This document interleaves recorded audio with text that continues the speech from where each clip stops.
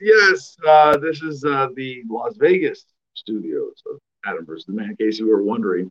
We are here unintentionally, but this beautiful hotel curtain backdrop is really, well, I would say courtesy of American Airlines, courtesy of, well, it's really government. They're all government air. You know what? I said that I love, the one thing I love about flying is making dumb jokes about flying to random people at the airport constantly. And I didn't, okay, so like I didn't mean to do this, but when they came to serve drinks on the plane last night, Joey wanted a coffee and she said with anything. And my brain was trying to make a dumb joke about like with anything, like yes, with a toilet seat made out of solid gold. Do you have any of those? But she said, would you like anything, sir? I said, yes, a coffee, please, with 2 shots of rum. Like rum and coffee, is that even like what alcohol do vodka? That sounds gross. Vanilla vodka. Vanilla vodka and coffee. Splash of Kahlua in your coffee. It's delicious. But the edgy taste of vodka seems like it would be like contrast with the edgy taste of, or the sharp taste of coffee. You would want like a liqueur, like Bailey's, like Bailey's and coffee. Like that's what you do. So I asked, but rum at least is sweet and soft as a liquor. So I was asking, I made up a drink on the plane because I couldn't think of a better dumb joke off the top of my head. And so I said, can I have a coffee? She said, with it. I waited for it. With anything, sir? 2 shots of rum. I'm sorry, we don't serve alcohol on airplanes anymore. And this just set me up because I was like, oh, right, because of COVID. And she said, no. It's because we've had unruly passengers lately. And I'm like, you mean like this whole last year that you've been trying to enforce mask mandates on airplanes as airline employees? Blame, yeah. If you're gonna and if you're gonna bully people, blame the passenger. Yeah. You know, like, yeah, yeah. People standing up for their rights. Yeah, and like even like it would be one thing if they like because Joey and I, even just in the last few months and even earlier, we had flown. I mean, we've flown about half a dozen like weekend trips for events in the last few months, right? Yeah. And none of them are chill about it. Like none of them. Like, hey, can I assume that you have a medical condition? I have to ask. Yeah. Or you're eating, right? Hey, if you're done eating, do you mind? You know, just even being polite about it. No, they're fucking not. Like whatever it is, all of the Karens have been exposed. All of the petty tyrants in the making would be looking for an excuse.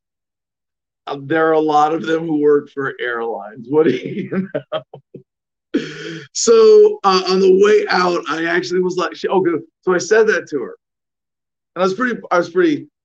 I said, well, you know, if you're maybe it's, I think I said it relatively polite the first time. So maybe it's not passengers. Maybe it's because you're having to enforce all this mask stuff on people. And then you said, well, the passengers haven't changed. Yes, I did say that. And she, you could tell it really got under her skin because she like false started a few sentences and then said, well, I don't want to argue with you about it. It was like, oh my God. That's like if someone comes up to you and goes, hey, can you stop like stealing shit? You really should stop and beating people up on the street. Like it's really wrong. And go, well, is it necessarily wrong? And then they go, well, no, it's never okay to just walk. Hey, I'm not going to argue with you. I'm just going to keep stealing shit and beating people up at random. Don't get in my face about it. So on the way out, I mean, one of the passengers on the way in like warned me, like, well, you know, as long as we don't have to turn the plane around.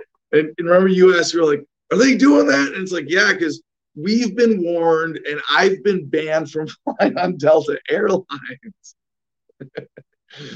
Well, regular viewers know this story. But apparently that's I don't know. But the guy said, he's like, well, I mean, you got to figure it's 120 people versus one. And I'm like, well, it should be I will turn this plane around right now. Asserting their rights versus the flight crew. Yeah. That'd be a better scene. Because you have to imagine when there is an unruly customer, right? An unruly passenger, that at least 50% of that plane's looking, thinking, this is wrong, this shouldn't be happening, and nobody opens their mouth about it. They just sit there and let it happen. Yeah. And that's gross. Well, we already have a comment from Mike Freeman: give someone a thimbleful of power, they'll abuse it before sundown. A thimbleful of power. Well said. Half a thimbleful in this day and age. You get added, like Facebook group moderators get added. Like, I'm an admin. With power because I'm a Facebook admin. How dare you challenge my authority as a flight attendant during a pandemic? So the line I'm getting at, though, I was making some joke about the airport being a government building and how ridiculous it was. And it was just to some random stranger, someone who I like moderately overweight older woman, someone I would have as much expectation to be like just boomer or Karen or whatever. And she was totally going for it, like she loved it. And then she said something about the airlines. And I said, well, they're all practically government airlines at this point anyway. And she was like, yeah, totally. Since all the bailouts and blah, blah, blah. And I was like, fucking A. And as libertarians, we experience this weird dichotomy because she gets it, but she doesn't do anything. It's like there's a whole, and I'm not trying to overplay this, like, well, everybody's a libertarian, they just don't know it yet, and that's true, and there are more of us than they want us to think. That's true.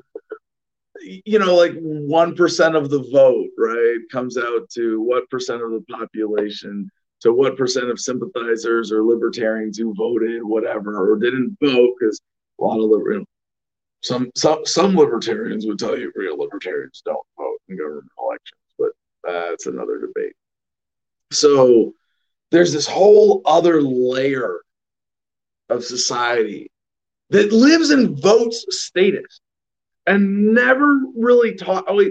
They'll talk libertarian, but to them, they don't call it that. They don't know it as that. They don't recognize it as that. It's just they have that understanding of government. They have that appropriate attitude towards it. And occasionally, like when they talk about paying taxes, for example, hush, hush. Yeah, we don't really feel any obligation to pay taxes to this government, right? Hush, hush. Yeah, don't call the police unless you really have to around here. There's a lot of stuff like that, but the optimistic libertarian in me likes to think that number is growing. That segment of society that just gets it quietly, and it's our part of our major mission, as libertarians. We want to grow the movement. We want to expand the critical mass of people who can act and think this way to reach those people. And they're out there. And dumb humor at the airport's a good way to get to them. Psychic taxi: every time government eats someone's lunch, a libertarian is born. I think so. Ed raises a really important point there. And I used to talk about this a lot more, that we're at the point where every American has had some significant bad experience with government. And that's really huge. It's kind of like they've gone too far. Totally. I think they have failed to protect a critical mass of citizens of the empire in cushy jobs and meaningless lives as cogs in the machine, where they're taken care of but get smoke blown up their butts for paying their taxes and being law-abiding citizens and putting, I back the blue stickers on the back of their cars. Although it might just be copper pellet, right? Yeah. There are a lot of people who are just waiting to be reached that way because they've had some bad experience with government. And I'd like to think, they've gone too far, right? Like, they haven't protected enough people, and enough people now are pissed and realize what government is really all about because they're motivated enough by their personal experiences. And I used to say, you know, maybe it's one more person they've arrested unjustly, one more parent separated from their children without cause, one less load of groceries for a family struggling because of a bullshit parking ticket or speeding ticket. At what point is it everybody who's at least touched by that, or maybe by 1 degree removed touched by something like that? Jim Freedom, many libertarians are probably felons and conveniently not allowed to vote. Yeah, there's that too. Because they had the bad experience of unjustly having their rights taken away because you sold pot, you're a felon. Or you had a gun in the wrong place at the wrong time, you're a felon. Or you didn't comply with sufficient regulation and you're a felon. And it's like, you got bullied into taking a plea deal. You're a felon. So yeah, maybe think about how we reach those people. And what would I tell them? You are not alone, first and foremost, because part of how government works in victimizing people is bullying people into some kind of silence, making you think that you're alone. Look around. Don't be afraid to talk about important subjects because what your neighbors think will probably surprise you. And with that, today is Tuesday, June 8th, 2021. Welcome to the show. We got a good show stacked up for you today for our econ themed Tuesday thing that we're just sort of going with. We got to start with ransomware. Because ransomware is a big topic. Then we're going to do a global police state update that's kind of an economic theme before we get to our big economics block. And then, I separated a few stories like I could have included in that, but shrooms are a thing. Oregon Health Authority announces new section manager for psilocybin programs. Yeah, that's a headline that begs explanation, right? Pharma Drugs, super smart, launches psilocybin sales online. We're going to get to that. Kari Lake. Finally, I know Ed's been waiting for us to get to the Kari Lake stories. And then we just got a really fun grab bag and historically good news. And we have a guest today who is running for mayor of Minneapolis as a libertarian. That's an ambitious campaign. Nate Honey Badger Atkins joins us later on in the show. But first, Jim Freedom, producer notes. Producer notes, Jim Freedom in the house. What's going on? Welcome to Adam versus the Man on a beautiful Tuesday morning. I hope by now you have joined our public Telegram channel, t.me/Adam versus the Man. You know what Telegram is by now. It's a messenger app. It's awesome. Use it. Any button's available. Doesn't cost anything. If you want to join the private producers club, you can win our contest today, which you'll hear about in just a few moments. But if you don't want to participate in the contest, you just want to buy your way through and streamline it, patreon.com/Adam versus the Man. We'll get you access $1, $5, $10, or $50 a month are our packages. $10 a month will get you access to the private producers club I mentioned. So that's a good deal. After that, check out cigarfederation.com. It's a great website for exotically flavored cigars. And you can use promo code ADAM10 to get 10% off of everything you order. They got a Jack and Coke right there. I wonder if you can take these on the airplane. I don't know, probably. But use the promo code ADAM10. Get yourself. Hey, you know about that? They don't serve, like this is a COVID era regulation. I'm sorry if I glossed over this. They don't serve alcohol on airplanes anymore. And the stewardess who was told you about the exchange was like, "Well, we're thinking about bringing it back now." Yeah. Throwback Thursdays, is it? And they are so serious about this policy for whatever reason or from whatever authority. They have signs and intercom announcements that say you are not allowed to bring alcohol onto a flight. That's crazy. It's like it's sort of like a fight at this bar once, so we no longer serve alcohol. Well, you think they should serve cannabis edibles. Yeah, chill everybody the hell out. Yeah. Easily. Yeah. You'd have a plane full of gigglers, probably. Everybody be laughing. I mean, for some people, like flying is such a stressful experience. I mean, I was joking. Okay, so I ran into an old friend at the hot tub at the hotel in Austin. Michael, I shouldn't say where. Michael Cargill, who owns a gun store there and is a big Second Amendment rights activist in the Austin area and has to pursue some lawsuits with that. Why did I go to that subject? What were we talking about? Drinking on a plane, getting drunk on a plane. Cannabis edibles on a plane. Versus cannabis edibles on a plane. Were you gonna mention how we found him in a hot tub while we were all smoking weed? We were all smoking weed. No, we were. No, I was just thinking about like the policy with airlines and alcohol, and like if you that it's like prison now. I mean, this is the government turns everything it touches into shit. You know, like flying should be, you know, a stressful experience naturally for people who are freaked out about flying. But if you're not, it should be pretty fucking chill. And it's not. It's not.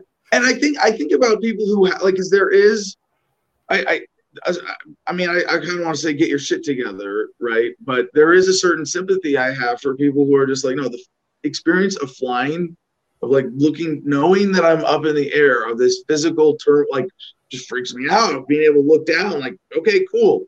You know, I get it. And for some people, like alcohol's the only way they can cope with that shit. And it's not bad enough. Like flying for a lot of people is an inherently stressful experience. And I get that. I mean, it should be. I mean, it kind of like Joey, like to be fair, like even if you're totally chill about flying, there's a certain stress of, hey, I'm about to be launched into the air at hundreds of miles an hour. Is this safe? Am I good? Is everything okay? Like I'm just situational awareness, paying attention. So it makes sense that people who are stressed about anything that's like that are going to be particularly stressed from flying or about flying. But then government just magnifies that, like, I don't know what, 5-10 times. How much more chill could flying be if it wasn't for government's layer of bullshit on top of everything? It could be as chill as going to the doctor. As chill as going to the doctor. Everything is more stressful.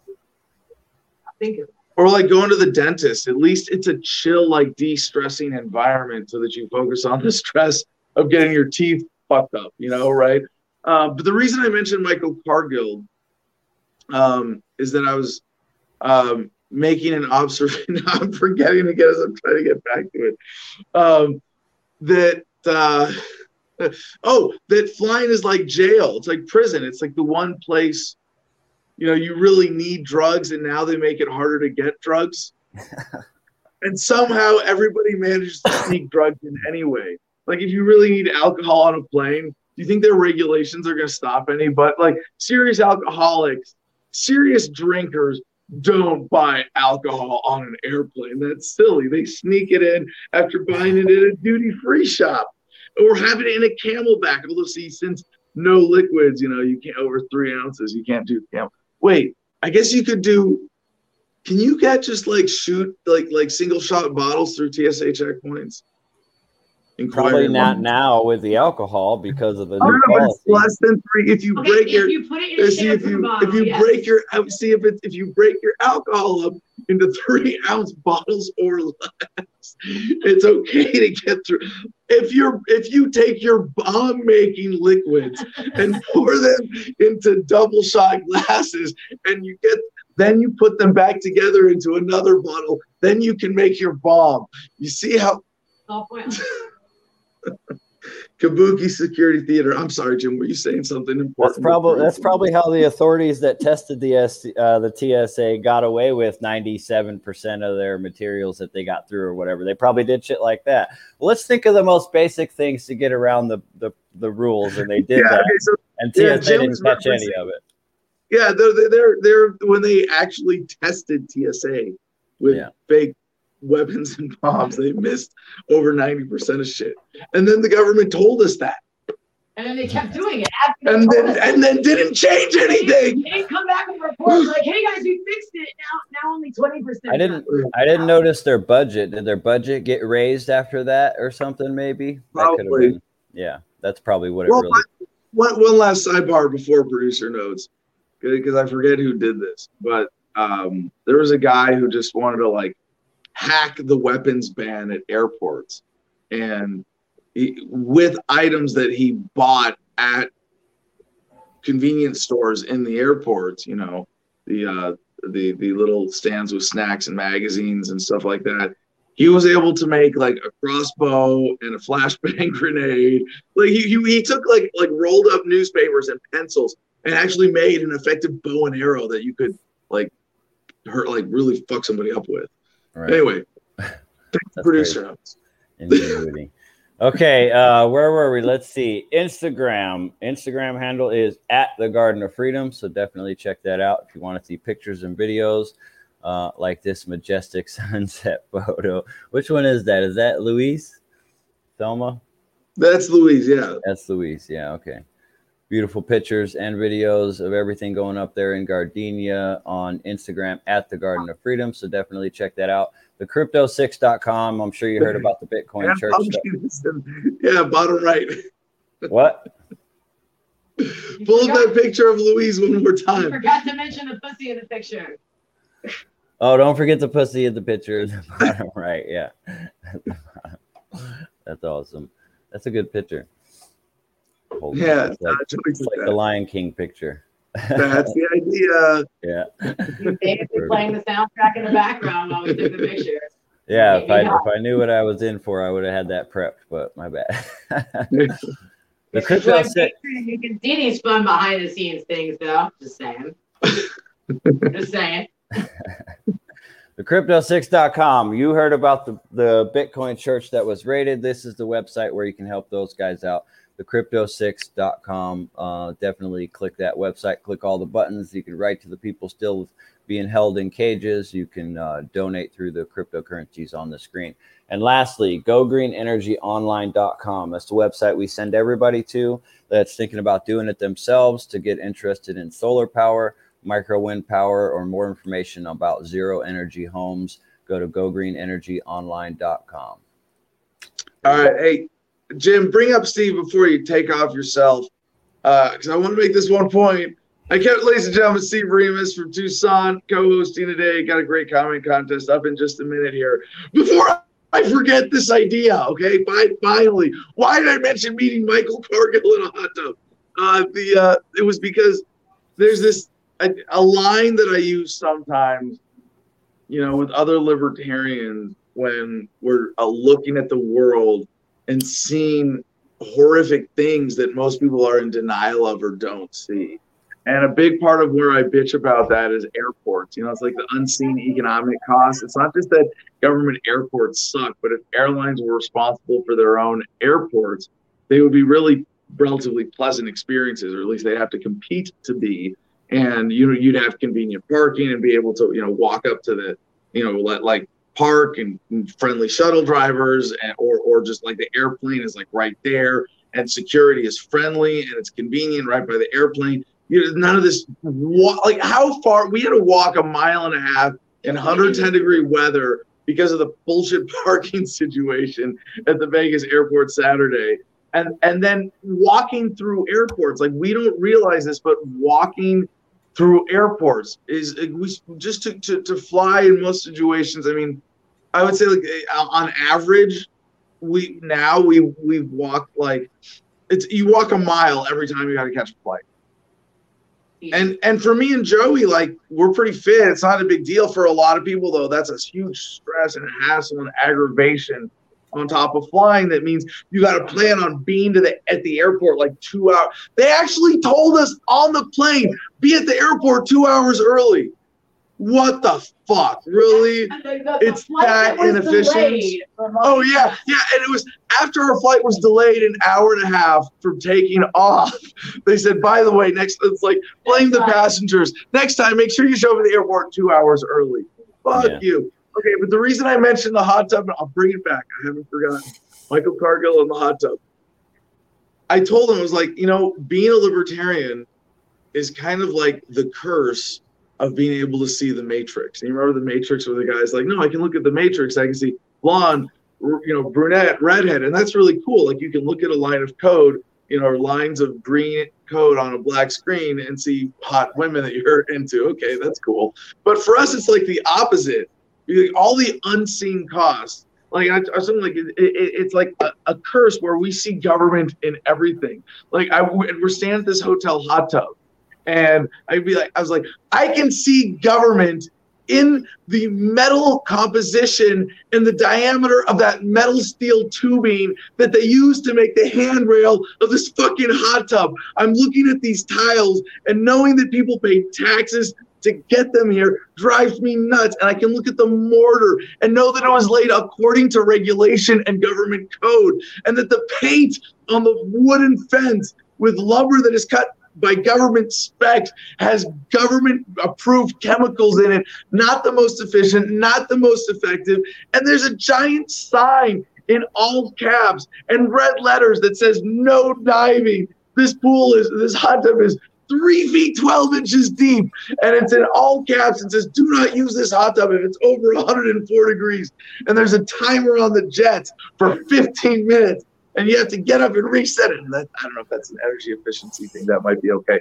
But everything else, I'm like, I see government everywhere. It's like the curse of what I see dead people. I see government, and it's fucking everywhere. The analogy you're looking for is from the same movie in The Matrix. It's just when Neo in the first one finally realized he's within the Matrix, but instead of seeing the fake world, he sees code. As you know what I'm saying, there's that part where he's inside and he sees it as code. He sees it for what it really is. Yeah.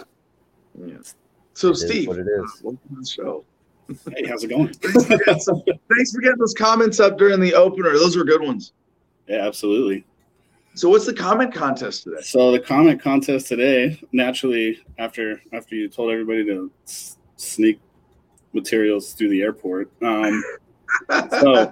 So this is under the assumption that the state has already apprehended you and has you getting ready to get put on an airplane. If something happened and you lost your U.S. citizenship and you had to leave the country, where would you go and why? Yeah. Well, whatever reason. I mean, there's a lot of people expatriating from the United States. And one of the interesting challenges that, like, Ron Paul used to point this out back in the day, is like, no, we're in kind of a state of like prison America. And this didn't appeal to a lot of people because he was talking about leaving with money. Most people don't have any money. Most Americans, practically speaking, don't have any money. Like compared to what we should or what natural wealth would be in this world and this society, given how much we work and what we create and produce, most Americans are more or less living paycheck to paycheck, right? Do you know what the numbers on that? Ask Google. That's Google. Oh, it's substantially high for. I mean, if you put how many Americans live into Google, the first suggested result is paycheck to paycheck. That hurts my soul.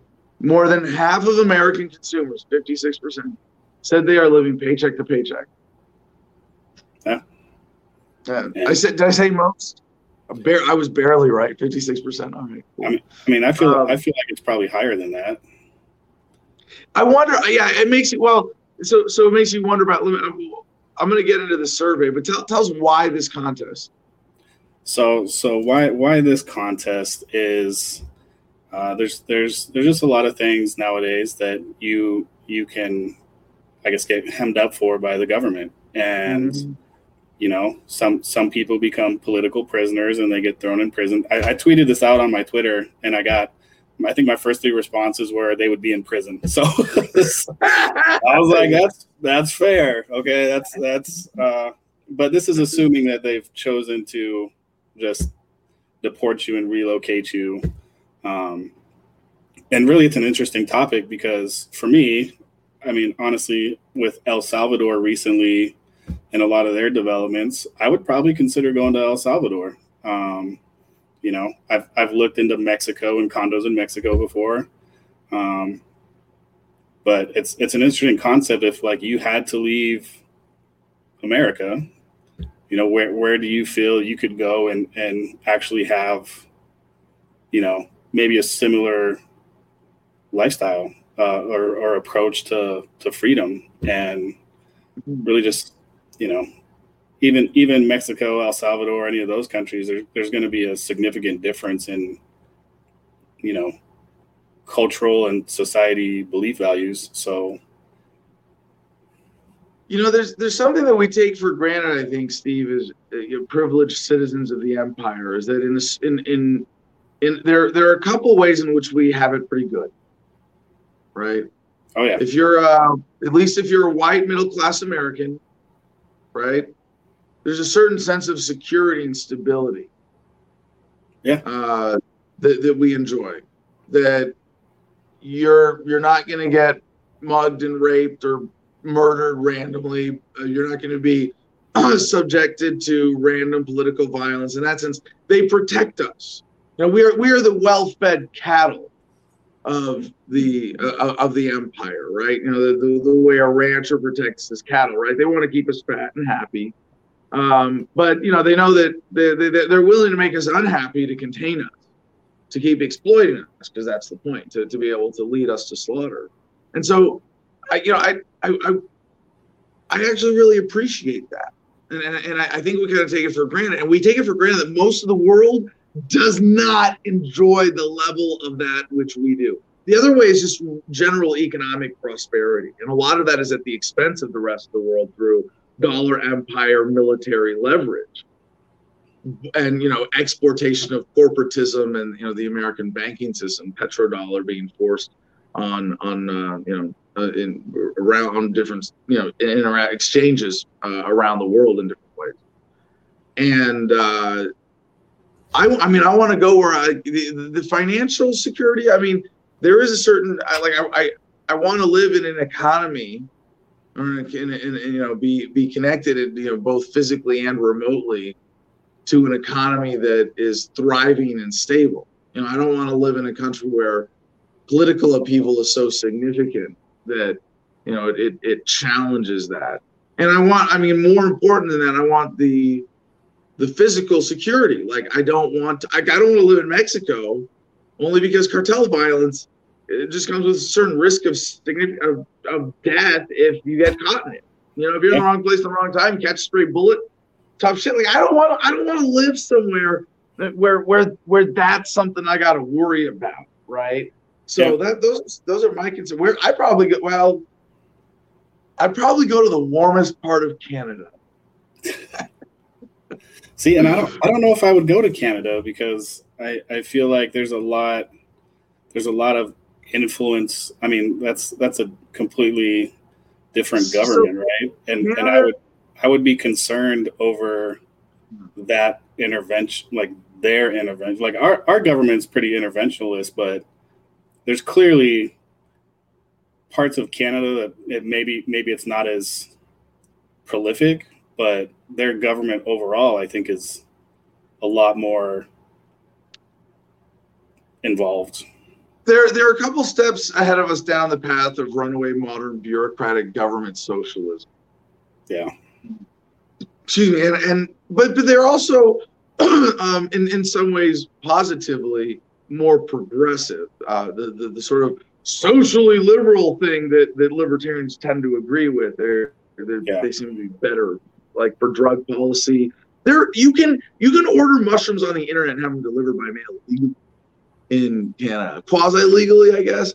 It's a thing. You can look this up, because someone sent us that link in the Producers Club like a long time ago, right? We looked into this and it was like, what? No way. We got mushroom stories today. But hey, so Steve, say the contest one more time. Sure. So it's if something happened and you lost your U.S. citizenship and you were forced to leave the country, where would you go and why? And we have a Mexico, a Ukraine. Let's see, there was a good one about We should say wrong answers only. No, but good why answers or what's going to get you on the screen so here. This one is pretty good. North American First Nation to take you in. Okay, so you mean like a native tribe in the United States on a reservation? Yeah, that would be an interesting. Yeah, but that's not leaving the United States legally. Unfortunately, it's like one country, two systems. Except that in the tribal areas, it's like two systems on top of each other, and it's sad that none of them are really truly sovereign. And that's one of the things that to me was so appealing about my presidential platform, is that it gave every tribe the opportunity not just to be free of the federal government of the U.S., but free of state governments, and to declare sovereignty along with states in that process. Any good whys in here, Steve? Let's see. Because I kind of want to figure this question out for myself. I mean, I said the warmest part of Canada, and because it has a sort of security stability and general wealth stability. But I don't know that that my reasoning is correct on either of those counts. Either that those are the right criteria, or that by those criteria, Canada would be the best option. I don't see a lot of good whys. I see country recommendations and. That's the difficult part, right? Is why that place? Because when you start evaluating or comparing and contrasting with what we currently live in, I think you end up with a list of cons that are, you're like, oh yeah, well I get to get away, but there's a significant trade-off there. Yeah. So I want to go back to Ron Paul for a second, and we can discuss this story that I just from Googling how many Americans live paycheck to paycheck. I just found this story. But back to Ron Paul. Ron Paul would say, like, you can't leave this country with your money, or like you can leave but not with your money. And it was the standard was like if you couldn't leave with over $10,000 at a time, or like if you fly out of the United States. Customs, immigration, whatever they ask you have $10,000 or more in cash. And there are other controls in place, financial mechanisms to protect that. And I think Ron Paul knew what he was doing, but most people who heard that didn't realize that he wasn't talking to most people. He was talking to the economically literate libertarian nerds who are still living paycheck to paycheck, and people who are not living paycheck to paycheck. People who have, despite the incentives, been able to accumulate reasonable savings or wealth. Kimberwood, my why Ukraine is, I know, a nice area and beautiful people with a thriving self-sustaining homestead. Okay, well, that's cool. And I guess, there are probably a lot of parts of Europe like that have the benefits I'm saying about Canada, maybe with even more relative freedom.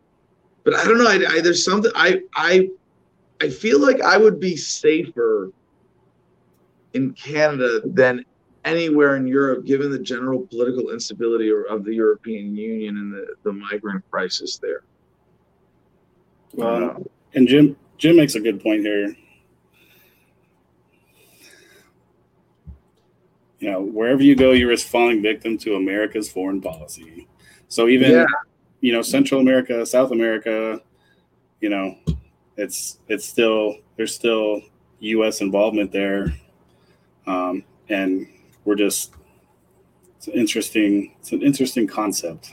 Was what other countries are in the American empire favored like gang lieutenant list, right? Canada joined the coalition of the willing, and I go, oh, so did Australia, right? Maybe for me, for the weather, I prefer like find somewhere with some decent rain, really just because Australia's got a lot of outback. It's got a lot of rural, it's got a lot of out there places where, as bad as although lockdowns, I'm thinking both of these countries though, US or Canada and Australia, really bad for COVID policy. Canada not as bad as Australia though. But anyway, this headline, so, how many people is Ron Paul not talking to when he said, like, you can leave, but you can't take your money? And the reason this is important now is that Bitcoin, we got some great crypto stories today as well, makes it possible for you to, like, if you can buy $1 million worth of Bitcoin and then memorize or even write down a password or a bunch of them and however you want to manage a physical written note that's a 12-word passkey, right? You can get a whatever it is you have, or just have it password secure. There are a bunch of different ways. I'm not trying to give practical advice on how to do this, just showing that obviously Bitcoin makes it possible. You can turn cash or US dollars into crypto, and then you can move it without the United States government being able to know about it and leave the country, or just leave the country and still access it. Like your money exists. You never took your money out of the country. You took your physical self out of the country, and you're still able to access your crypto wherever you are in the world. But still, for most people, doesn't apply because 56% of Americans are living paycheck to paycheck. And this is from Market Watch. And this is a relatively recent story, Steve. March 29. Roughly half of Americans say they have saved less than $500 in the past 3 months. Direct payments from the $1.9 trillion American Rescue Plan. Do you feel rescued? I feel rescued. Started rolling out this month, with more to come this week. Law authorizes $1,400 checks per person in households that make less than $75,000 for individuals, and $150,000 for married couples filing jointly. And so they did this survey. More than half of American consumers, 56%, said they are living paycheck to paycheck, and 48% have experienced unexpected financial setbacks in the last 3 months. Shocking. Over 70% say they're becoming more conscientious of where they spend their money, which is good. But this 49% say they have saved less than $500 in the past 3 months, and 40% of those who saved less than $500 were hit by job loss or fallen income. Now, I wonder, like, is it saved and invested and then spent more? Like, does it still count if your net is negative but you're actively saving? There are a lot of things like I don't really need to take the time to parse out here, because I'm trying to get a broad view, not a detailed picture in this. But as of February this year, this is again going back to a story from March, 41.5% of unemployed workers have been out of work for over 6 months. Yeah. But there's so, and I think about, like, for myself, and I don't have any qualms when discussing my sort of personal financial situation, as long as it's relatively modest and I have little tax liability to incur.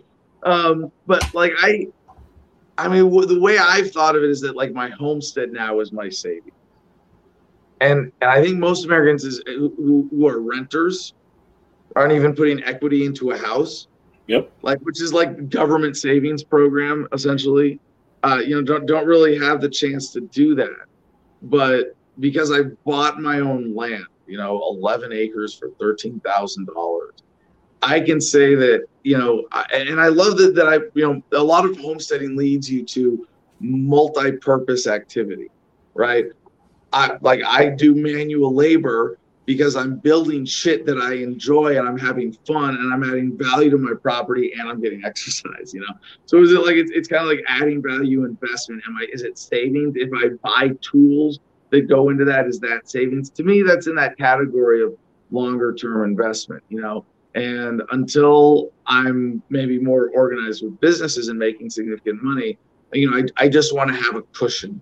A little diversified cushion. I want to have, a little bit of metals, a little gold and silver, and I want to have some crypto. And I'm there. So I would say I'm not in that living paycheck to paycheck category anymore, even though I don't have any income on paper, but because I built that for myself.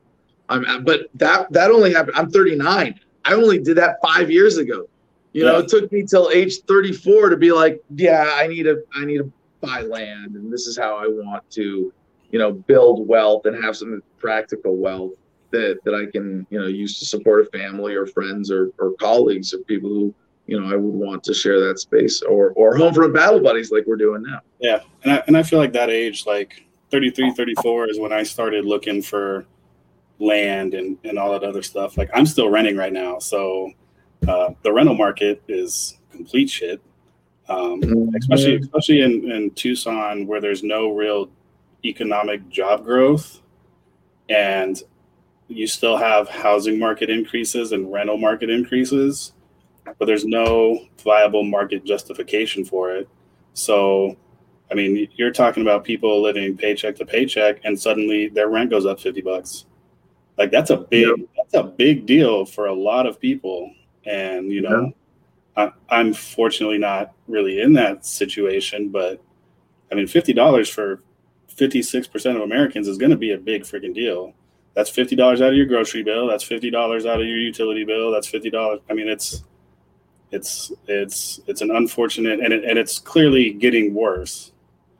Which brings me to one of the stories we're going to be coming back to in a few minutes. Pure panic. Lumber prices up a staggering 280% as builders scramble for supply. Related headline I saw yesterday was that lumber prices are pricing most people out of buying a home. And it says current lumber prices are adding $24,000 to the average new home in America. It's ridiculous. I mean, and you figure here, I think a few years ago, you could buy a house for $150,000 here in Tucson, and it was a decent house. Now you have houses $350,000, $400,000 that are the same as those $150,000 houses, and you're just like, where does this money come from? Where does this? That brings me back to the point of how many Americans are living paycheck to paycheck. Because you can say like, hey, Adam, you should have gotten your shit together younger. Yeah.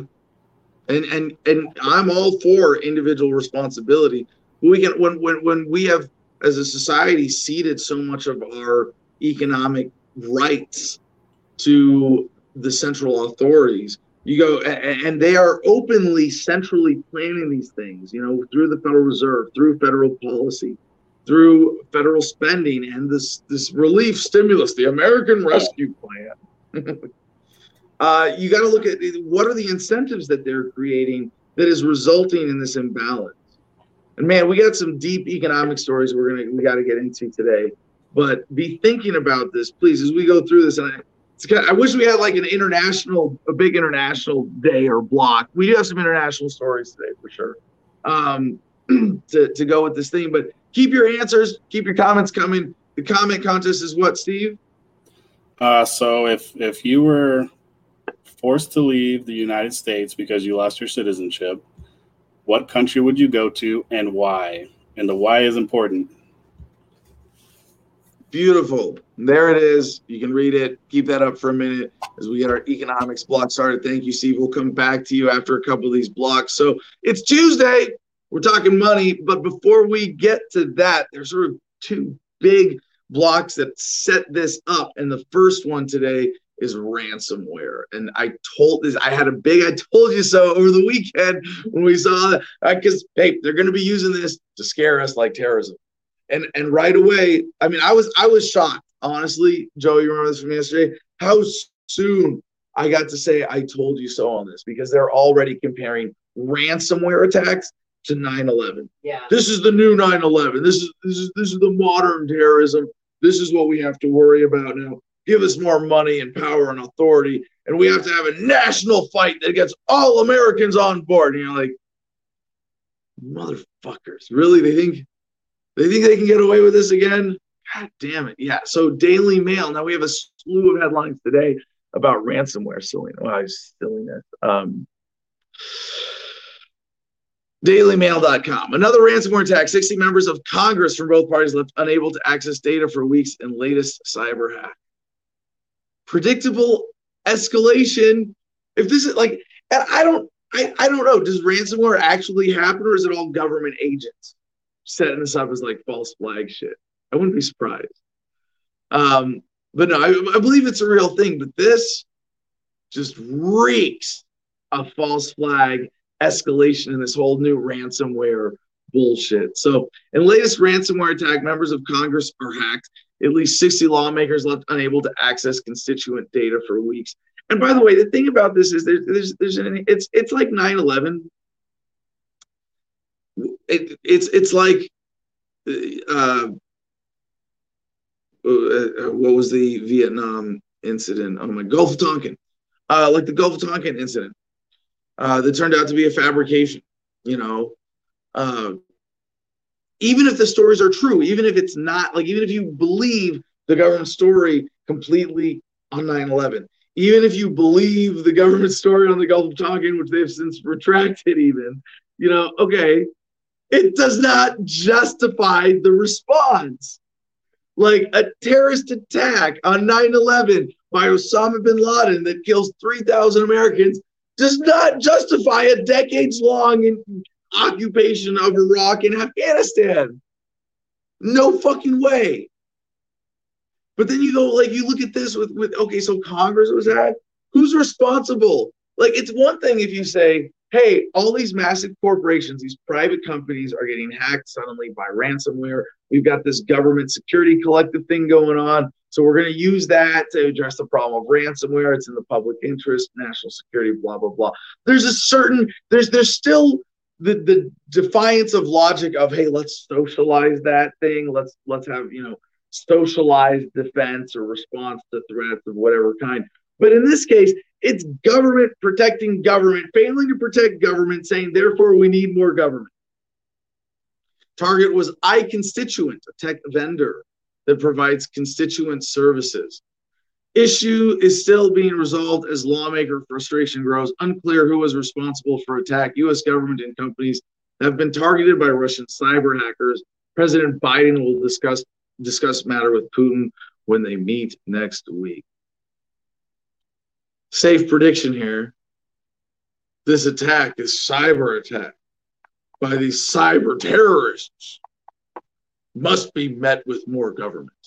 CNN.com. First on CNN, U.S. recovers millions in cryptocurrency paid to Colonial Pipeline ransomware hackers. How did that happen?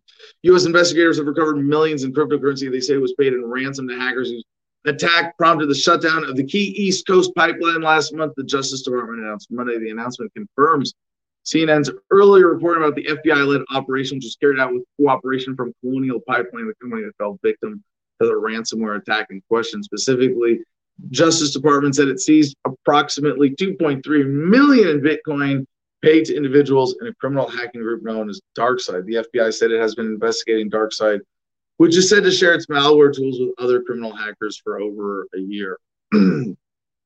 But I have a hard time believing that is really some threat when we get to our story a little down the line about the global crime sting. Yeah, but before that, abcnews.go.com. Energy chief cites risk of cyber attacks crippling power grid. Yes, because this pipeline thing happened, right? That attack, and the JBS meat packing company attack. Now we're gonna raise all the fear we can. Energy Secretary Jennifer Granholm is urging more public-private cooperation on cyber defenses. Oh yes. Now what did Mussolini define fascism again? Mussolini defined fascism as the merging of corporations and the state, and just openly calling for more public-private cooperation on cyber defenses. And when you have the current statist mentality of today, where socializing defense, socializing security is like the assumption, this kind of fascism happens in the name of security, and you don't even see it. It doesn't even occur to you. Rich Clark, the hackers didn't even think to transfer their coins to a cold storage. The Alphabet boys got the crypto back from an exchange. Yeah, that smart enough to hack crypto, but not use it to properly hide it. I don't want to. There's no tin foil in my hat, okay, guys. But this does just kind of reek of false flag, and this is, if you don't know, look up the history of false flag incidents and the Lusitania and the Gulf of Tonkin and just so many other examples throughout human history. So, Wall Street Journal, New York City Law Department hit by cyber attack. They got the law department. Hackers breached the New York City Law Department's computer system over the weekend, prompting the city to limit access to the network as it investigates the cyber attack, officials said Monday. The city's cyber command, which monitors more than 100 government agencies and offices, first detected the breach on Saturday. It is unclear if any private or sensitive data was taken. We don't know. No ransom was sought. We don't know. Be very afraid. As a precaution, the city limited. And this, like, we detected a breach. Could have been a mistake. But hey, we have the opportunity to make people think that we are the government, the thin blue line between civilization and chaos. Make them remember why they need us. That's a line that's not me. That's a line from V for Vendetta. All right, to the more interesting international police state update crime story. AFP at yahoo.com. Hundreds arrested in staggering global crime sting. It's really interesting. There's some translation that needs to be done here. Dear, is it possible to get more hot water? Yeah. All right, thank you. Police arrested more than 800 people worldwide in a huge global sting involving encrypted phones that were secretly planted by the FBI, law enforcement agencies said Tuesday. Cops in 16 countries were able to read the messages of global underworld figures as they plotted drug deals, arms transfers, and gangland hits on the compromised Anam devices. And I go, like, if you were dumb enough, like, this is not really focus on the hits and, like, I wonder how many violent incidences were stopped. Probably not. Versus drug incidents. Because you have to be pretty dumb. Like, I figured this shit out a long time ago. That just, like, in the world that we live in, where government has backdoors to everything, or can subpoena everything, or can, like, you could have a completely encrypted device, and somebody's going to tell me, no, Adam, there's a way to do this with encryption that would work. Okay, fine. Obviously, these people did not go to that effort, right? But yes, like, I don't think you could have you have an encrypted service transmitting encrypted data to an encrypted server, and it doesn't matter, because unless it's a destroyed, like, transmission, and even then I wouldn't trust it. But government can threaten the people operating the servers. The government can come in and threaten you. The government can threaten anybody in this chain and say, no, we need this information, and if you don't give it to us, you're going to jail. That's the world we live in. And the implication of this is that no digital communication is absolutely secure unless end-to-end air-gapped offline encryption. If you don't know what that means, then you probably can't do it. But here, quick explanation. Air-gap means that there's a, like, air gap from a computer that's online to offline. So, like, you create your encryption keys. You physically you don't transmit them. You physically take the other key and it goes to somebody else. And they are able to take a message that you write and compose offline, and then you encrypt it. You put it on a thumb drive. You take it across the air gap, and you put it on another device that's connected to the internet. You transmit it, and they download it. And they take it on that thumb drive, and they take it across another air gap, and they put it on a device that's offline, that is not transmitting, that can't be broken into by government that way. And they put the thumb drive in, and then they use the decryption keys. And, like, if it's not that, like, you can't be sure. And this story just underscores that, right? So police arrested more than 800 people worldwide in a huge global sting involving encrypted phones that were secretly planted by the FBI. Sorry, I read that part. Mafia groups, Asian crime syndicates, motorcycle gangs, and other organized crime syndicates around the world were all monitored using the spike phones as part of Operation Trojan Shield. The sting, jointly conceived by Australia and the U.S. Federal Bureau of Investigation, prevented around 100 murders. I doubt that. Foiled several large-scale narcotics shipments, probably, and led to seizures of weapons and cash, they added. Now, when they say, okay, so how do they substantiate this? Because this is one of those government claims that upon analysis or with time always just comes way down. Quietly brag about it when they can get away with exaggerating it before it gets looked into. And then they have to tone it down later, right? So prevented around 100 murders. Well, there was this one guy that we arrested who murdered 100 people, and so we arrested him, and he was going to murder 100 more. That's not preventing 100 murders. Foiled several large-scale narcotics shipments. Yeah, that's what they do, but it's really the DEA's job, and they have enough money to do this too. And really, that's a victimless crime. Shipping narcotics, fuck you for stopping goods from getting to people who wanted to consume them. Seizures of weapons and cash.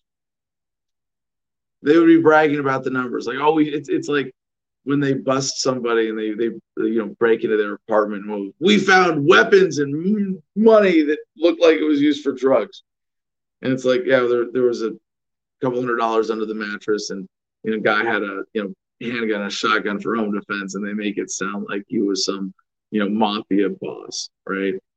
But as FBI Assistant Director Calvin Shivers told reporters, the headquarters of the EU's police agency, Europol HQ in the Netherlands, the results are staggering. He said the FBI had provided criminal syndicates in over 100 countries with the devices in the last 18 months that allowed us to monitor their communications. Europol hailed the exceptional operation, which saw around 12,000 of the Anom devices distributed worldwide to criminals who thought they were chatting in secret. And there's so much more. Someone's going to write a book about this. I'm going to want to read it.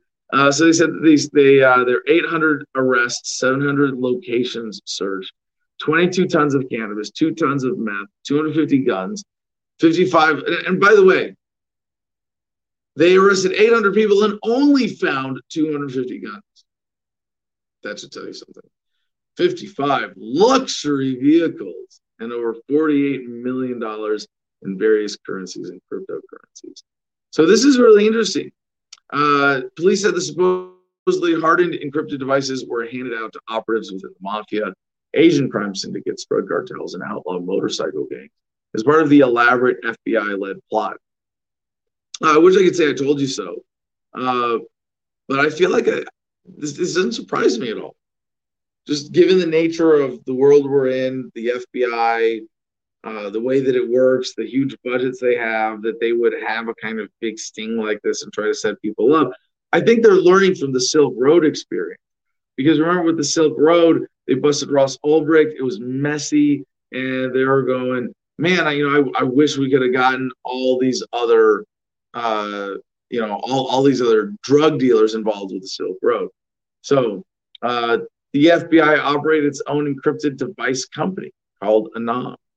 So this is really, the implications, not just for criminals, but for everybody to know that none of your digital communications are secure. And even if you're going to a security company, could be an FBI front. DNYUZ.com. The criminals thought the devices were secure, but the seller was FBI. Yeah, so this is, if you want to get it, I'm just going to leave this in the notes. T.me/Adam versus the man if you want to get more into this story. Unbeknown to them, the entire network was run by the FBI. Yep. So it was a 3-year operation. They intercepted 20 million messages and arrested at least 800 people in more than a dozen countries. Now, one last police state update from thehill.com. New report highlights severe intelligence failures on January 6th. Yeah, we're still catching up from that. Senate investigators have outlined a spectacular series of intelligence and communications failures leading up to the January 6th attack on the Capitol. A new report that paints a picture of a horrific scene that left lawmakers and staff scrambling for safety. Oh, it threatened the lives of your privileged lawmakers. Well, then it's a real threat. But what's interesting, again, about this, like with the false flags, false flag insurrection, there's like, now they're trying to cut off this theory that I have generally suggested is most likely for how it happened, is that Trump and his followers were set up. And I'm not here to defend Trump at all, but that they knew this was happening. They knew there was an angry mob coming towards the Capitol. They must have at least let it happen on purpose. That we're talking about the security for the United States Capitol buildings. Like, no. And you're not ready to deal with an angry mob of magatards? Come on. No, no, no, no, no, no. Someone somewhere along the line said, stand down or hid the reports. There was some deliberate sabotage of what is already in place as the Capitol's natural defense system with the police and being able to call in the National Guard when necessary, as they did after, not before January 6th. And so now the 127-page report, which includes a transcript of former President Trump's speech to rally goers, is the first full congressional committee review of the deadly attack on Congress as it moved to certify President Biden's election victory. And they're saying that it outlines a spectacular series of intelligence and communication failures. And of course, the government bullshit response is, oh, well, we need to learn from our experience and therefore spend more money. All right, now, I think I have one story out of place here, Jim. I'm going to skip and come back to, but in a sort of, I guess, no, I'm sorry, this is in the right place. I'm including this as part of the police state update, right? Reuters, Google to change global advertising practices in landmark antitrust deal. And the U.S. tech giant was fined $268 million. It will not appeal and follows complaint by publishers. So this is, Google said it would make changes to its global advertising business to ensure it did not abuse its dominance, bowing to antitrust pressure for the first time in a landmark settlement with French authorities. The deal with the French competition watchdog could help rebalance the power over advertising in favor of publishers, which held sway over the business of the pre-internet era but lost control with the rapid rise of Google and Facebook. So when we look at this through our analysis, the libertarian analysis of American economics and the relationship between Google and the American government as a product of that government's corporatist policies and intellectual property policies, and there are a lot of chicken and egg questions in here first, right? Right? That like, which came first, the corrupt corporation or the government that it weaponizes to serve its corruption? And with this, you also have a foreign government involved. So if it's a product of the American government, is there enough autonomy that the French government is responding to independently and saying, like, well, fuck you, American corporations. You're going to do business here. We're going to take $268 million. But when it comes down to it, Google knows that they've got the French government by the balls. And maybe this is like petty striking back. Well, we got another $268 million. And this is how they move the money to their security racket that essentially protects the whole thing of the corporatist racket that allows Google to be Google in the first place. TheGrowthUp.com, kids these days, 19 cited for buying cannabis with cryptocurrency.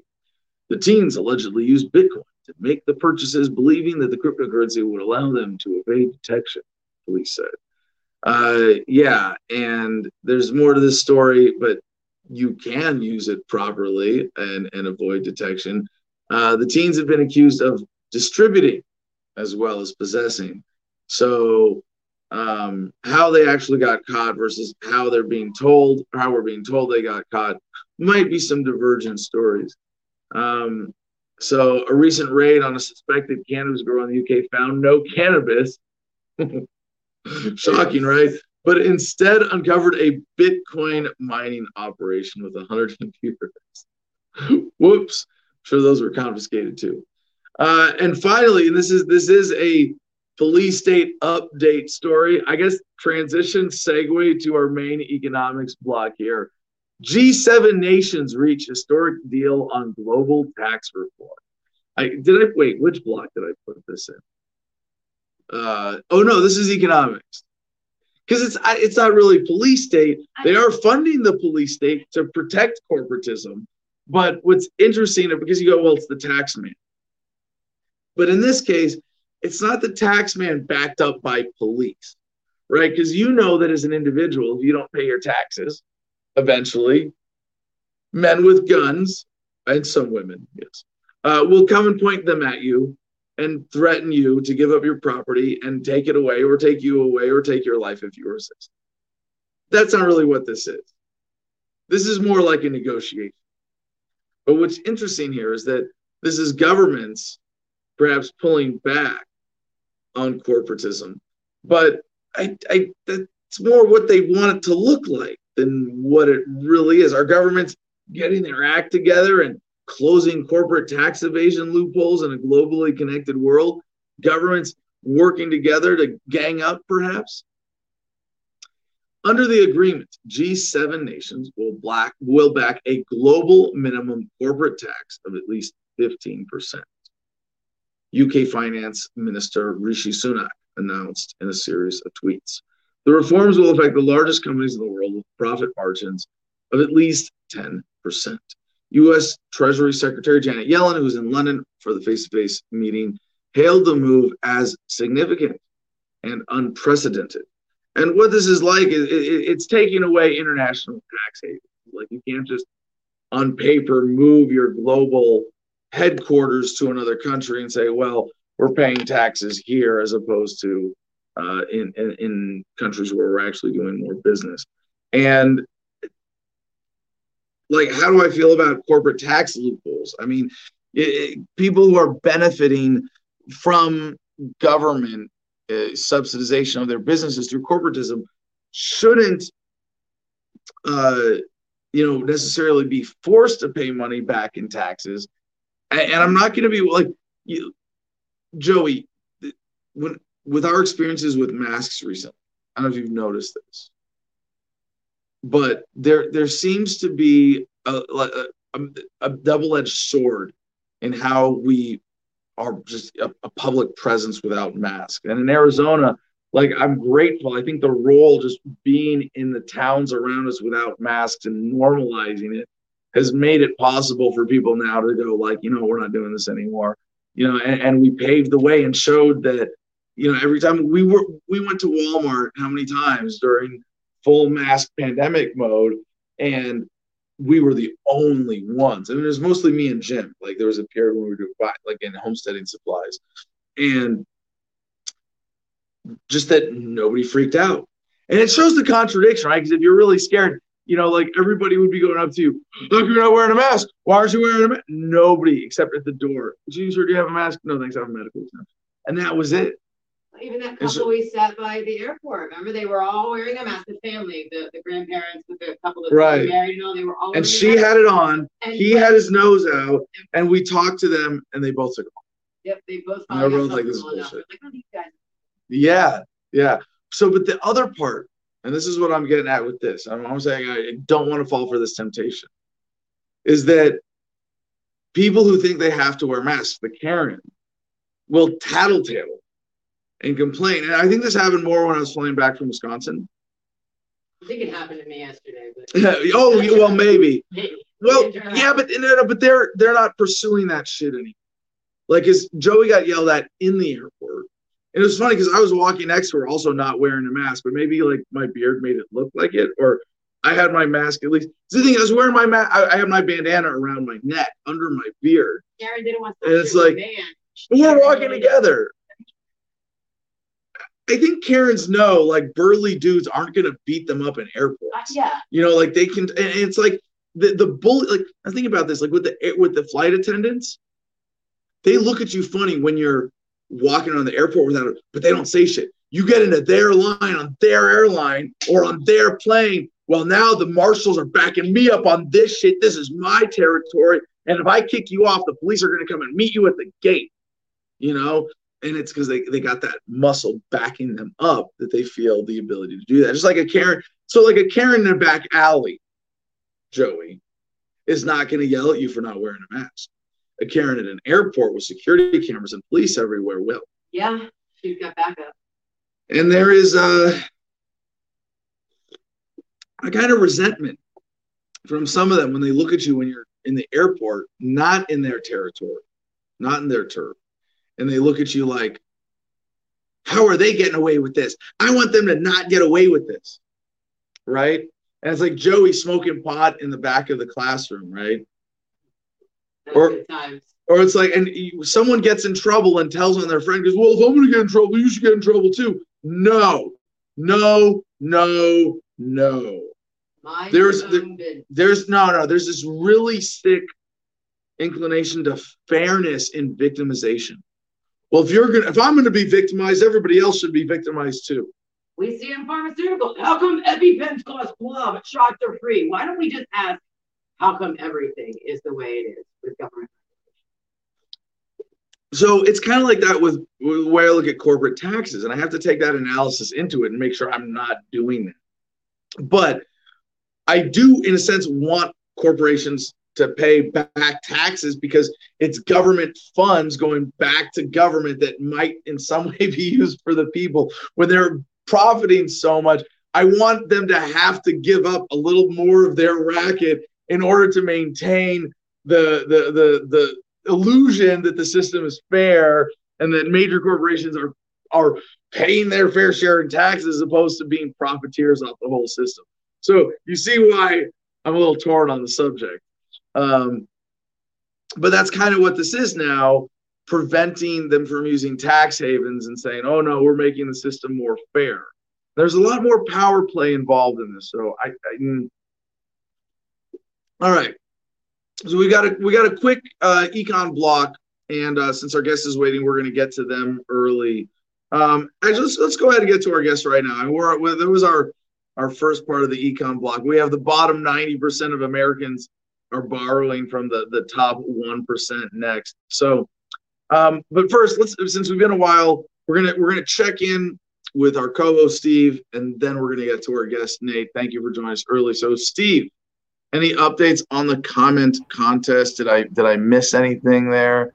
So I did miss Moose Girl 08. She would go to Jamaica, and part of the reasoning was cannabis related and something else. The comment is no longer on my feed. So, and then I believe Rebecca Wood had a follow-up where she was under the impression that she wouldn't have the money to get deported, but the government will pay to get you there, Rebecca.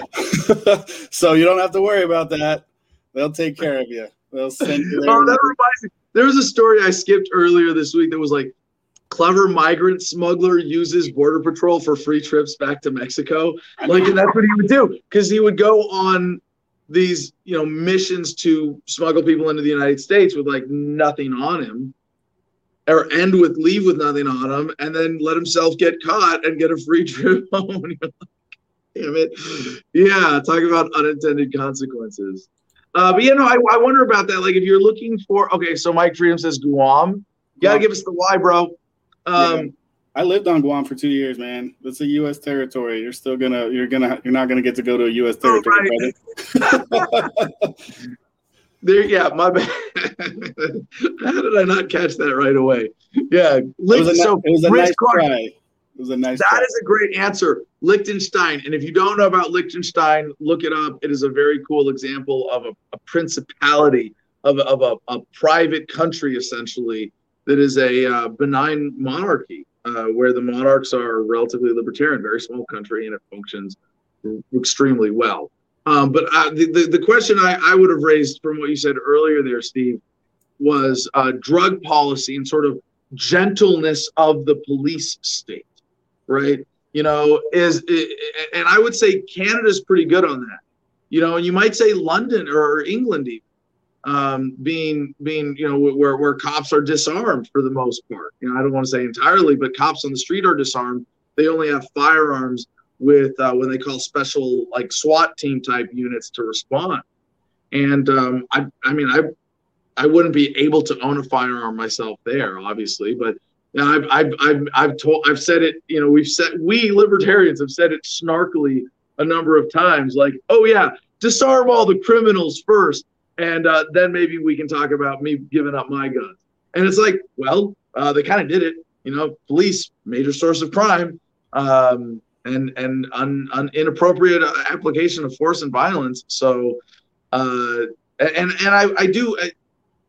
I'll spare everybody the rant, but that I am, as much as I am pro guns and firearms, being pro right to self-defense and preservation of life means that I'm kind of anti-gun for self-defense in the long run, because I want to, like Vermin Supreme, I want to take away your guns and give you better guns. I want to take away the firearms and replace them with phasers that at least have a stun setting on them. and can function better than a firearm for self-defense.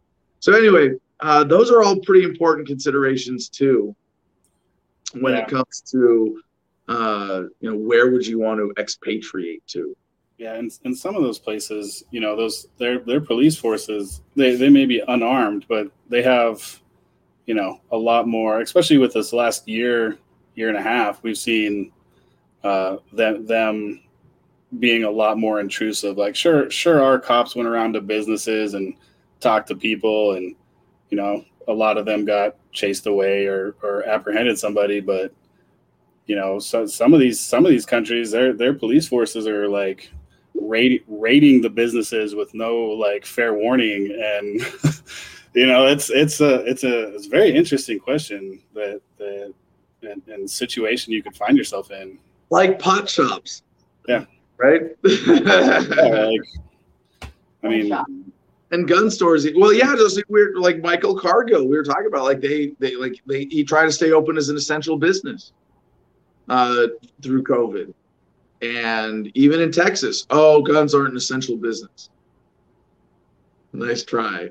Well, his gun shop is in Austin. So anyway, we might be having Michael Cargill on. You got my number. Hopefully, he texts me, or we can. You want to look up his email and make sure we get it to Ed for a follow-up? Now that I'm like, yeah, I know. I really want to have Michael on. He interviewed me for his radio show. That's when he recognized me.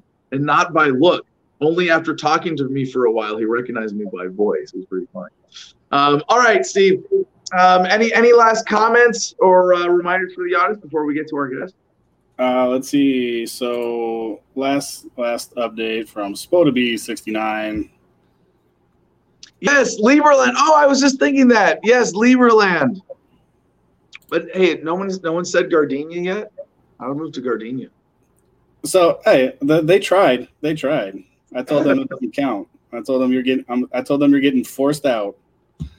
Well, I should say you have to get snuck back in. Oh, but you get forced out of the United States into Gardenia. Just because we're surrounded by the United States does not mean we are the United States.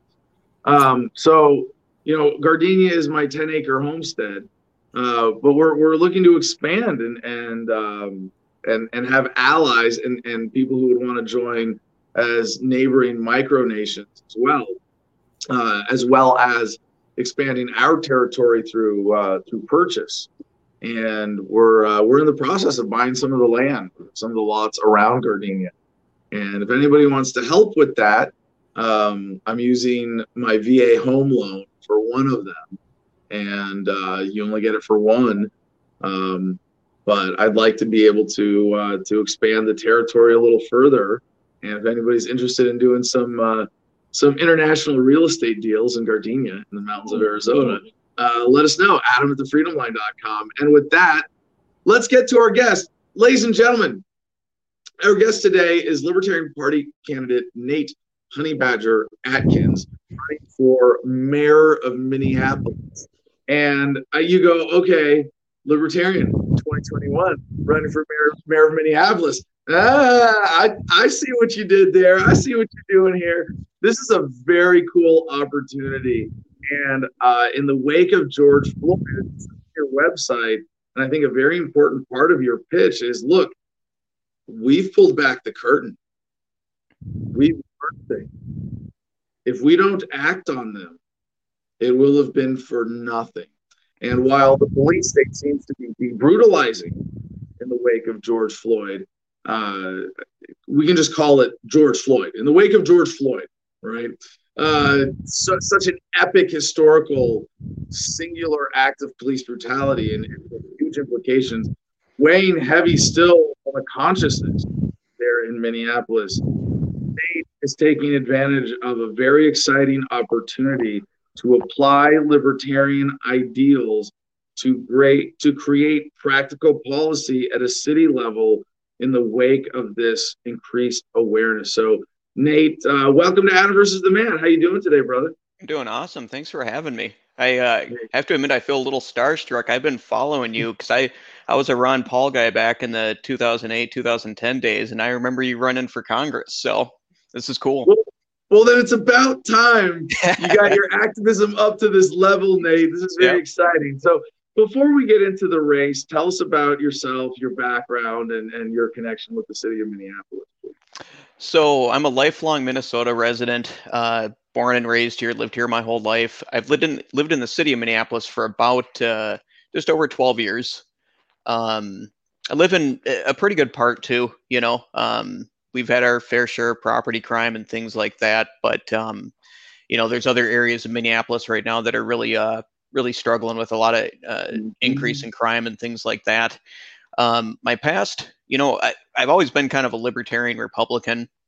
I ran for the Minnesota State House a couple times. Last time was back in 2012. And I've been kind of out of politics since then. But, you know, what you said there on the intro was pretty much perfect.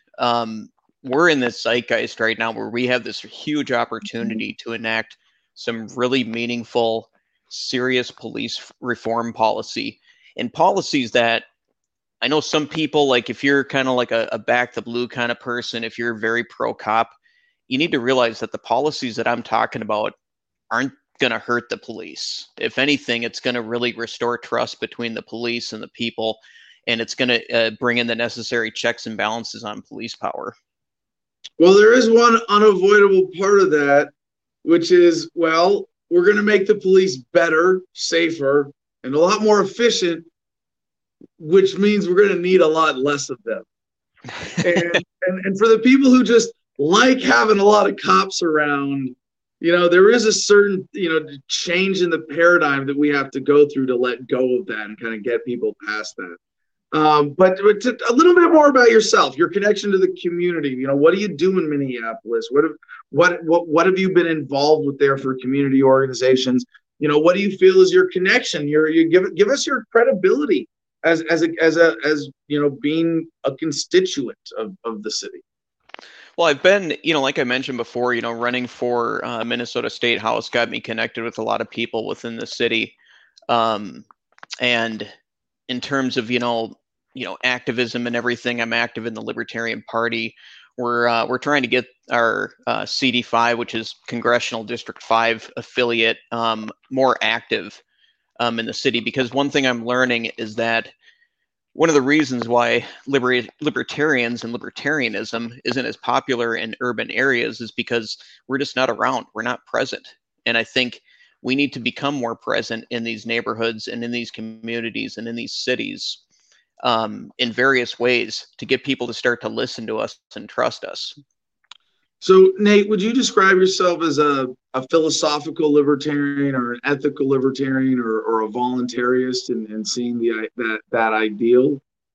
Yeah, absolutely. I mean, I've always been an ANCAP, or I shouldn't say I've always been, but I have been for over 10 years now. But, you know, absolutely a voluntarist. And I really believe, you know, that the libertarian philosophy is, you know, I hate to say it solves problems, because I believe I always listen. I think Thomas Sowell said it best: in life, there are no solutions. There's only trade-offs. And I think that libertarianism prevents the greatest understanding of those trade-offs and allows us to really peacefully coexist as a society. Okay, well, that's a perfect setup for the question I want to ask next then, because what you're doing with this race is from the libertarian ideal perspective, because we see the world as it is, and we see the world as it should be, and we want to go, how do we get from here to there? Yep. And we often get distracted by that ideal. And you are taking what is really, in some principles, the most moderate step. And I want to read a section from the Meet Nate part of your website. As a libertarian, I'm not here to tear down all that is in the city in the name of creating some sort of libertarian utopia. I believe these libertarian ideals related to police reform are good, realistic ones that help restore faith and trust between the people and law enforcement. I'm not like other libertarians. At the end of the day, in the words of the great Walter Williams, I'm just me. A couple more things I want to get to on this website, but in terms of that general idea of saying, look, these are my principles, these are my ideas, but hey, as a city of Minneapolis, I'm going to apply the best of my ideas to make immediate practical changes. Can you speak to that? You know, like to the troll libertarian idealist who say, no, how dare you compromise with the system and not go to, I mean, in a way, you got to compromise with the liberals there and say, well, I'm not really trying to just completely defund the police, but let's reform it to what? Yeah, no, actually, that's a great question. So what I mean by that when I'm talking about, you know, not tearing down everything that's in the city, you know, I was on a podcast a few weeks ago and I was talking with this guy about how there's these issues that we tend to get distracted by as a society. And in Minneapolis, I mean, there's all sorts of things that we fund, which I may have a philosophical disagreement on. But to me, it's kind of like, you know, funding like the creation of bike lanes or getting our problems with law enforcement and all the powers that they have figured out. To me, that's a much more important thing than worrying about bike lanes. And you know what I mentioned in part of my intro was, in the wake of George Floyd's killing, the curtain was getting pulled back on all sorts of things. It was getting pulled back on qualified immunity, civil asset forfeiture, the war on drugs, all these really important things, and people were getting united behind them. But then what happened? As a society, we ended up like fighting about stuff like, you know, Aunt Jemima and whether or not her face should be on pancake syrup and pancake mix. Yep. And that's not to say that we shouldn't have those discussions or that that it's not important. Let's prioritize, please. Yes. Exactly. No, it's I think that, but just quick sidebar on that. To people who might be finding out about libertarianism for the first time with this interview, one of the greatest benefits of the libertarian perspective and analysis, when you look at value creation and individual rights and valuing human life and security properly, it allows you to prioritize.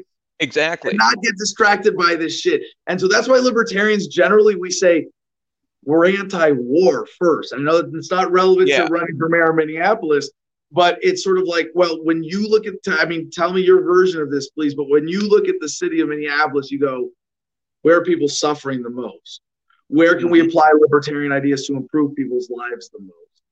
And, and you get to apply that in a really powerful way in Minneapolis, where people are uniquely ready for a shift because, as you said, what was the response to all this? It wasn't Democrats and Republicans swooping in and saving the day and going, oh, great, we're ready for a reform of the system. Let's all serve the people all now. No. And that's why a libertarian now coming in is uniquely poised, right?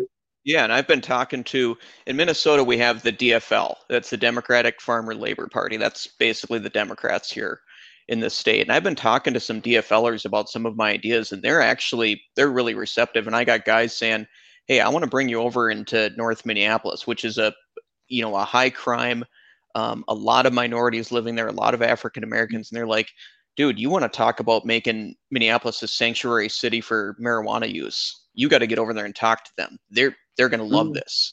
And the other thing that I'm ready to preach and put out there is we need more gun owners. We need more people aware of their rights as gun owners. They need to be knowledgeable. They need to be trained. They need to be educated. But we get more people out there in the streets who are comfortably and openly carrying firearms, man. That's going to be a huge crime deterrent. Yeah, well, hey, I would push back on that a little bit, especially in a liberal city like Minneapolis, where there is a certain, political,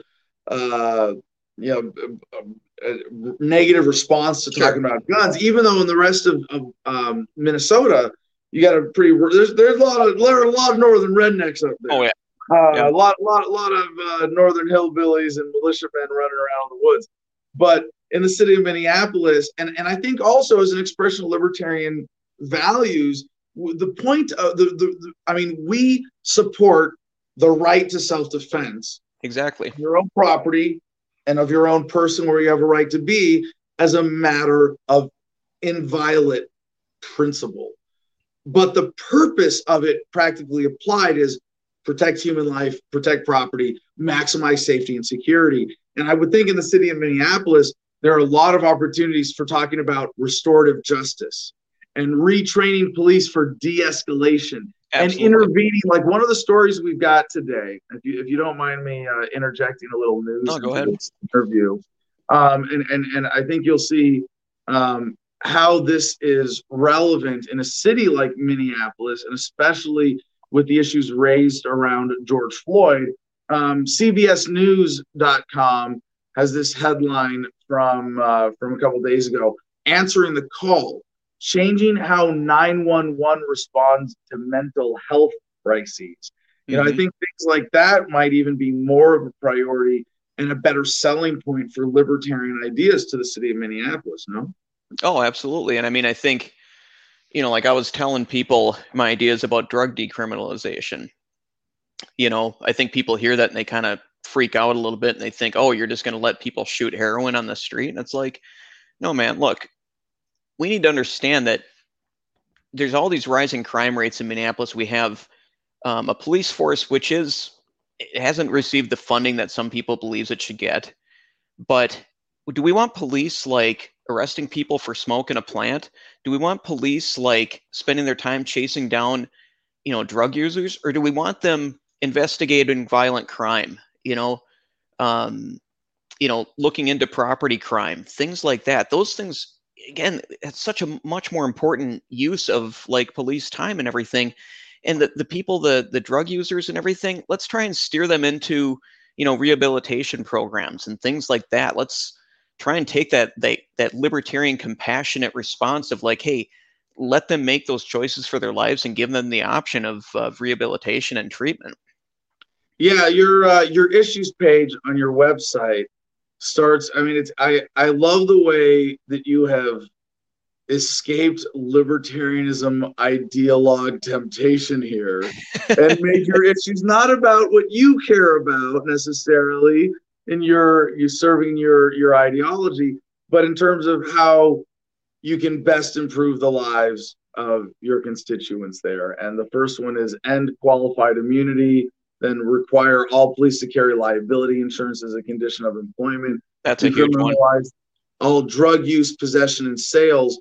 But the last one on this list is Minneapolis should identify a location for a mental health hospital connected to a city-run homeless facility where individuals experiencing homelessness or mental health crises can be provided adequate resources in a safe and controlled environment. Getting a little wonky, but I'm very, very glad that is included there on your website. So I have one fun question I want to wrap up with, but before we get to that, give us your political promises to the city of Minneapolis. I promise a chicken in every pot and no more police brutality, right? No, but you can at least. And I want to like preface this by saying libertarians as candidates have this weird thing that's kind of rare in politics called integrity, where we don't promise outcomes, but we can make commitments to work towards certain things and Absolutely. to do this with the authority that we're given. So give us your best campaign promises to the people of Minneapolis here, please. So here's the thing that I'm going to do. I mean, because there's a push for, and there's people who are fighting to either defund or fund the police.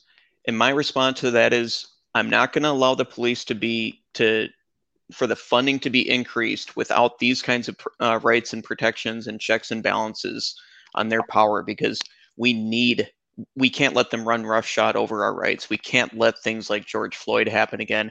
We can't let civil asset forfeiture continue. I'm not going to let that happen. I'm going to do absolutely everything in my power to stop that. And I'm going to do everything in my power to make Minneapolis a sanctuary city for marijuana use, because the Minnesota legislature has absolutely failed. We got Republicans and Democrats fighting over this issue, and it's such a simple no-brainer thing. I mean, our neighbor next door, conservative South Dakota, they voted to legalize it. Why the hell hasn't Minnesota done so? If Minnesota can't get it done, I'm going to get it done as a mayor and work with our police chief to have police officers basically stand down and not arrest or harass people for marijuana use. Absolutely. All right, here's my last question for you, Nate. It's kind of a three-parter. There's some interesting symbolism on your website, and most prominently the peace sign, top left corner. I love it. I love it because as libertarians, like I said, we're anti-war first, but there's a war on the people being conducted by the police, and in a place like Minneapolis where that tension is tangible, to make a overt call for peace is beautiful. There's another symbol snuck in here on your website at the bottom of the Meet Nate page, the upside down British style crown. Yep. You also openly, proudly refer to yourself by the Honey Badger nickname here, Nate Honey Badger Atkins. So 3 of these symbols, or three, Honey Badger words, symbols, raising the icon of the Honey Badger. Peace sign, upside down crown, Honey Badger. What are you trying to say with all this, Nate? The upside down cross came from kind of inspired by, you remember the old British propaganda posters from World War II where it said "Keep calm and carry on," and there'd be the cross there. Yeah. Or I'm sorry, not the cross, the crown. The crown. Yeah. And I wanted an inverted crown because I think that there's a time for us to really question and legitimately show disdain for the existing authorities out there who are behaving basically like royalty. They are behaving like kings and queens and like more or less like the crown. The Honey Badger moniker is actually something that was just a nickname that someone gave to me. And, if I'm going to go back to your previous question about making campaign promises, I'm going to be that Honey Badger who doesn't give a shit, who's going to absolutely fight with all the tenacity that I have to get those police reforms through so that we can have a peaceful society, because the 2 things that I want for Minneapolis are peace and prosperity. And the website is honeybadgerformayor.com. Nate, thank you so much for joining us today. Best of luck in this race. Thank you for having me. All right, man, that's an exciting opportunity. If you're in Minneapolis, if you're in driving distance of Minneapolis, like you want to talk, like stop and think about the last year. I'm not just saying like, oh hey, look, there's another little opportunity for libertarian activism. Like, no. The Libertarian Party has a serious candidate for mayor of Minneapolis. And if you're in Minnesota, if you're part of the LP, if you're volunteering there, I would encourage you to really take a good look at this opportunity and see if it makes sense for you to get involved as a volunteer with this campaign, because there are a lot of fun conversations. I mean, if I was in Minneapolis, I would do it just for the conversations, just to be able to make videos talking to people, raising these issues, because these are big issues, and it is that shift in consciousness in Minneapolis that may be the sort of hole in the dam or the crack in the wall that is going to allow us to push through. I'm mixing metaphors. It sounds really weird now, but you get the thing with the words. As Joe Biden would say. So back to economic stories. Bloomberg.com, the bottom 90% of Americans are borrowing from the top 1%. We know 3 things about the U.S. economy. The rich are getting richer. Everyone else is in debt, and interest rates have fallen. Is there a connection? Yes. And the link has implications for fiscal and monetary policy. By forcing interest rates down, extreme wealth inequality pushes the U.S. economy towards a debt trap that's hard to escape with conventional macroeconomic tools, right? Atif Mian of Princeton, that's in quotes, Ludwig Straub of Harvard, and Ahmed Osufi of the University of Chicago, an important paper that came out earlier this year titled Indebted Demand. They advocate unconventional measures such as redistributive tax policies that narrow the gap between rich and poor. And part of that is so misguided where you go, wait, you mean we're going to turn to the government that created this wealth inequality on behalf of the rich, the institution whose purpose is fundamentally to keep the rich getting richer at the expense of the rest of us? But the implications of understanding wealth inequality, and I would say this was something I genuinely supported about Occupy Wall Street and why I was happy to cover it. Since the heart of the movement of Occupy Wall Street was calling attention to wealth inequality. Now, problem is, if you're an economically illiterate liberal hippie with stinky armpits in Zuccotti Park, you're not going to be calling, you're fucking absolutely off base on where you go with this. But to call attention to it before you take action, you must understand it. So this is why understanding all of the ways that government creates this artificial economic inequality is so important.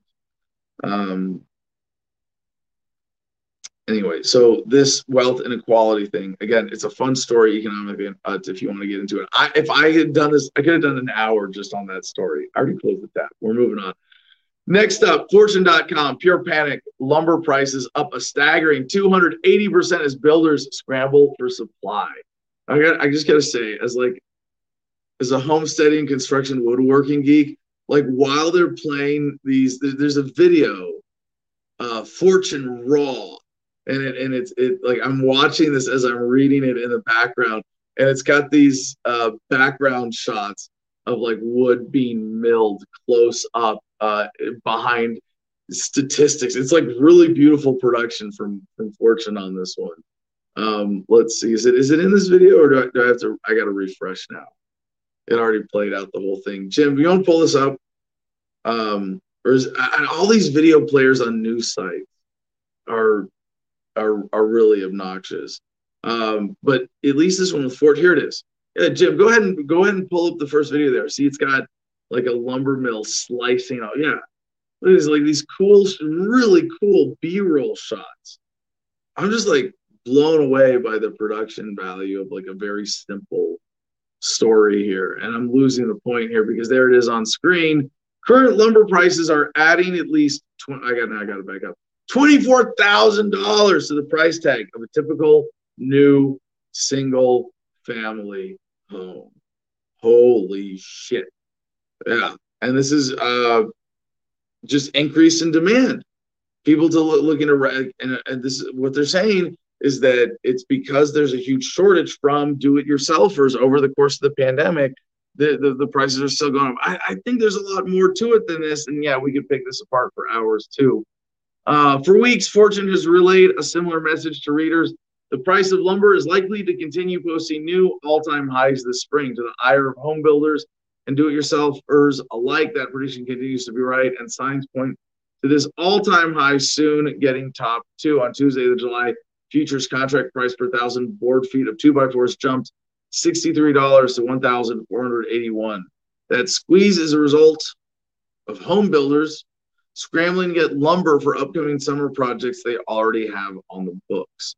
And so when they can price this in to new home starts that are funded by banks, because banks want new homes for the rich, because that money is still out there chasing high-end homes, that, you know, in the age of COVID corporate profiteering.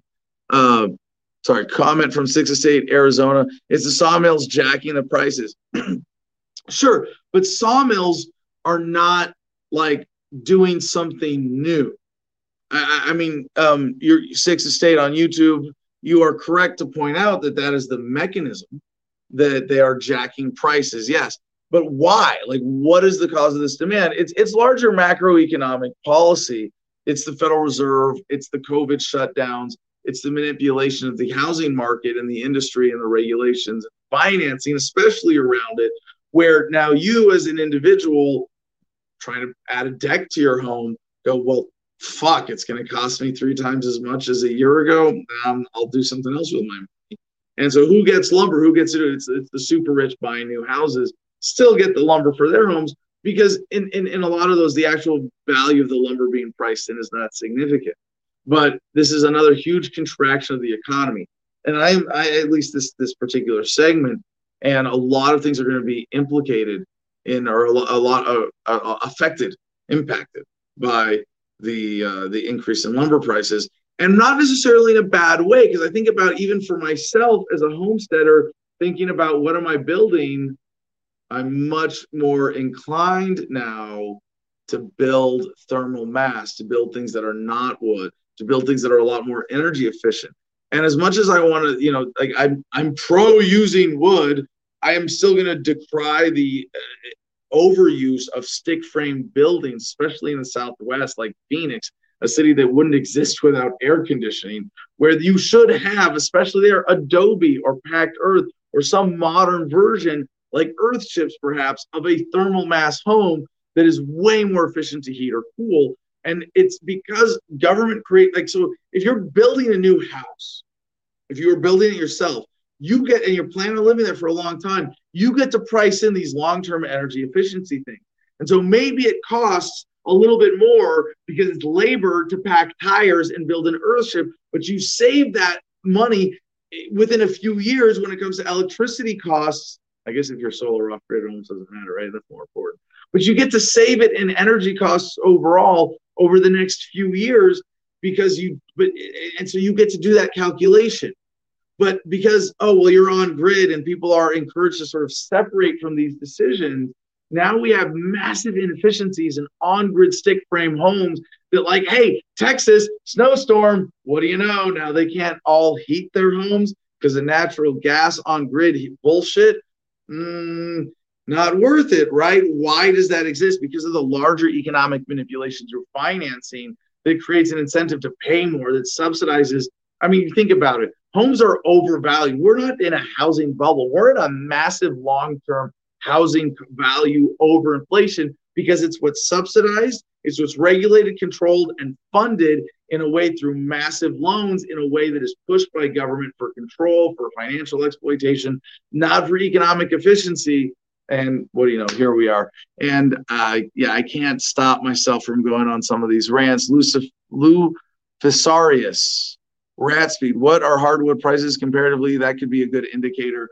I don't know. We don't have time to get into any more of this. Let's see how many headlines I can skim in 5 minutes.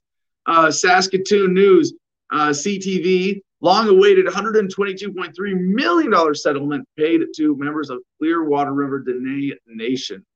Thank you, Mercedes, for sharing this in the Producers Club. I was trying to say this for the economic block today. Don't really get into it as an economic story, but at least we can celebrate it as good news and perhaps a slight modicum of economic justice. Washington Post at MSN. As grocery prices rise, Alt Meat takes a bigger bite of Big Meat's burger. And as a vegetarian, as someone who wants to extend the non-aggression principle to animals as best we practically can, and yeah, you got to kill an animal to fucking survive. Yeah, I would kill you to survive. I would eat another human if I had to survive. But if I don't need to, I'm not even going to kill an animal for my mouth pleasure. So that this is actually happening. Good news. Plant-based meat was having a moment before the pandemic, nabbing celebrity investors, record-setting IPOs, Whopper fast food deals, and high-end chefs who transform pea protein and soy to savory expectation-defying deliciousness. Yeah, they're talking about the Impossible Whopper. It's amazing. It's better than meat. MarketWatch.com. As AMC Entertainment stock surges, SEC says it's watching memes for disruptions of the market, manipulative trading, or other misconduct. Yeah. I was thinking about including this in the police state, but financial regulatory enforcement agencies are now reading memes. Yeah. Got to look out for those independent investors. ProPublica.org, the secret IRS files. Trove of never-before-seen records reveal how the wealthiest avoid income tax. We know this, but now it's revealed. The curtain is pulled back one more undeniable level. BloombergQuint.com, Bitcoin tax dodgers targeted in Denmark as old law gets a revamp. Yeah. Finally, in our economics block, Walmart.com. And this was funny because it was linked on Drudge Report straight to Walmart.com/CP/care clinic/whatever. But it's Walmart introducing Walmart Health. Looking for a variety of care services at affordable prices, Walmart Health has you covered. Visit our newest locations in Dallas, Georgia, and Calhoun, Georgia, for primary care, dental, counseling, labs, x-ray, hearing, and more. And you might think, oh my God, this is gross, Walmart healthcare. No, this is really good news. This is saying, fuck you to the medical establishment. You are subject to market forces too. Now, yes, it's happening through corporatism. Yes, it's Walmart. It's not BJ Lawson doing, community care collectives and doctors not getting to rip people off as much and pharmaceuticals not making as much. But it's still a good step. All right, we're going to have to save our shrooms block and our Carrie Lake block for tomorrow or Thursday when we're catching up.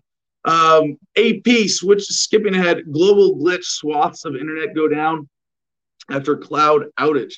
Dozens of websites briefly went offline around the globe Tuesday, including CNN, the New York Times, and Britain's government homepage after an outage of the cloud service, Fastly, illustrating how vital a small number of behind-the-scenes companies have become to running the internet, but also why we're going to see a drive towards mesh nets, if only for stability of the internet. Studyfinds.org. We're going to have to come back to the gluten-free generation story when we have more time, and the Mafia Boss story, and oh my gosh. Yeah. Oh, here's one we can get out of the way. TheVerge.com. Facebook gives Trump a 2-year suspension, changes rules for politicians. It won't give politicians special treatment going forward. And you go, really, YouTube? Or really, Facebook? What's the difference? We don't believe you. And you are giving, now you're admitting that you were giving, okay. Now, oh yeah, we remember. Oh yeah, special treatment for politicians in the past. All right. I don't know. All right. Jim, you go to the last link in the stack, please, to this Twitter video, and just play the video. And I will say, and now your moment of Zen. Nicolas Sarkozy getting slapped in the face. I'm sorry, Sarkozy.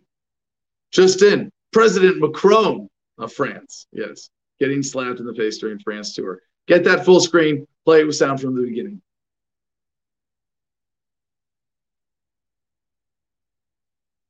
No sound.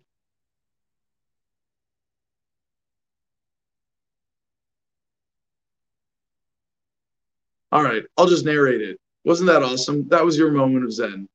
President Macron getting slapped in the face at a handshake line. And I didn't actually get to see a good news story about this. You can see the police mobbing the guy behind the line afterwards. But I hope he's celebrated appropriately as a hero in France, as he should be. All right, let's get Steve up here to wrap up our comment contest for the day. Steve, great job keeping the comments flowing. Thank you to everybody in the audience. Who is our winner? Any other notable entries? So we have one new entry from Mike Freeman. Antarctica, because I like hunting penguins and I speak polar bear. Wrong answers only. Good one. So I think Rich Clark and Liechtenstein, I think that is the most solid answer if any of us could actually get into Liechtenstein. So that's probably I believe Rich is the winner there. Yeah, absolutely. Good call. And thank you for reminding me. It's been too long since I've spoken to my friends in Liechtenstein or tried to visit, because I wanted to go and visit and do a video about it. But it's always a subject worth pointing out when you're talking about localization or fundamentally reconsidering government, looking at the Liechtenstein model and how it's been successful and how libertarian it is. Steve, any final thoughts? No. Happy Tuesday, everybody. Happy Tuesday. Good luck escaping the paycheck to paycheck life of most Americans today, right? Jim, take us home with the producer notes, please. What's going on? The winner of the contest, please congratulations, by the way, and send me an email, jim@thefreedomline.com, to collect your winnings. You guys forgot that part, how to tell him how to collect his winnings. Join us, t.me/Adam vs. Man. Plenty of links today for me to describe to you that we didn't get to, but they're there in the link. So you don't have to wait till tomorrow when he gets to his links. If you don't want, you can join them right there and check them out. Patreon.com/Adam vs. Man shows you the different levels you can support the show. You can be cool like the contest winner today and join the Producers Club through there at $10 a month. You'll also get 15% off of free shipping on all the merchandise once that's ready. CigarFederation.com is an excellent website with promo code Adam10. You can get 10% off of everything there. Instagram handle is @the Garden of Freedom to check out everything going up there in Gardenia. And the Crypto6.com is for the Bitcoin Church guys that got raided. You can help them out with that website. And GoGreenEnergyOnline.com is the best do-it-yourself website for solar and micro wind energy and everything self-sustaining. All right. Thank you, everybody, for joining us in the Las Vegas Adam versus the Man studios. We're going to wrap up with good news in history for June 8th from goodnewsnetwork.org. And, I spent a lot of time filtering out, as much as I appreciate them doing this for us every day of the year, and that we get to have this perspective on history with what's all the good stuff to look back on. There's a lot of stuff I have to ignore as irrelevant celebrity stuff and sports stuff. And a lot of stuff I have to translate. And so today we have two powerful examples of good news that's not really good news and good news that needs to be celebrated more as it is. It was on this day in 1789 a proposed Bill of Rights was introduced in the U.S. House of Representatives by James Madison, who was hailed as the father of the Constitution. If you knew that that Constitution was the product of a coup, coming up with the excuse to justify it would not be good news. That is the Bill of Rights, the excuse. But it was also on this day in 1953, the U.S. Supreme Court unanimously ruled that restaurants in Washington, D.C. could not refuse to serve Black patrons, invalidating separate but equal services as unconstitutional, backing up racism in order to maintain the racket. That was good news. And with that, peace and love, y'all. Choose happiness and be excellent to each other.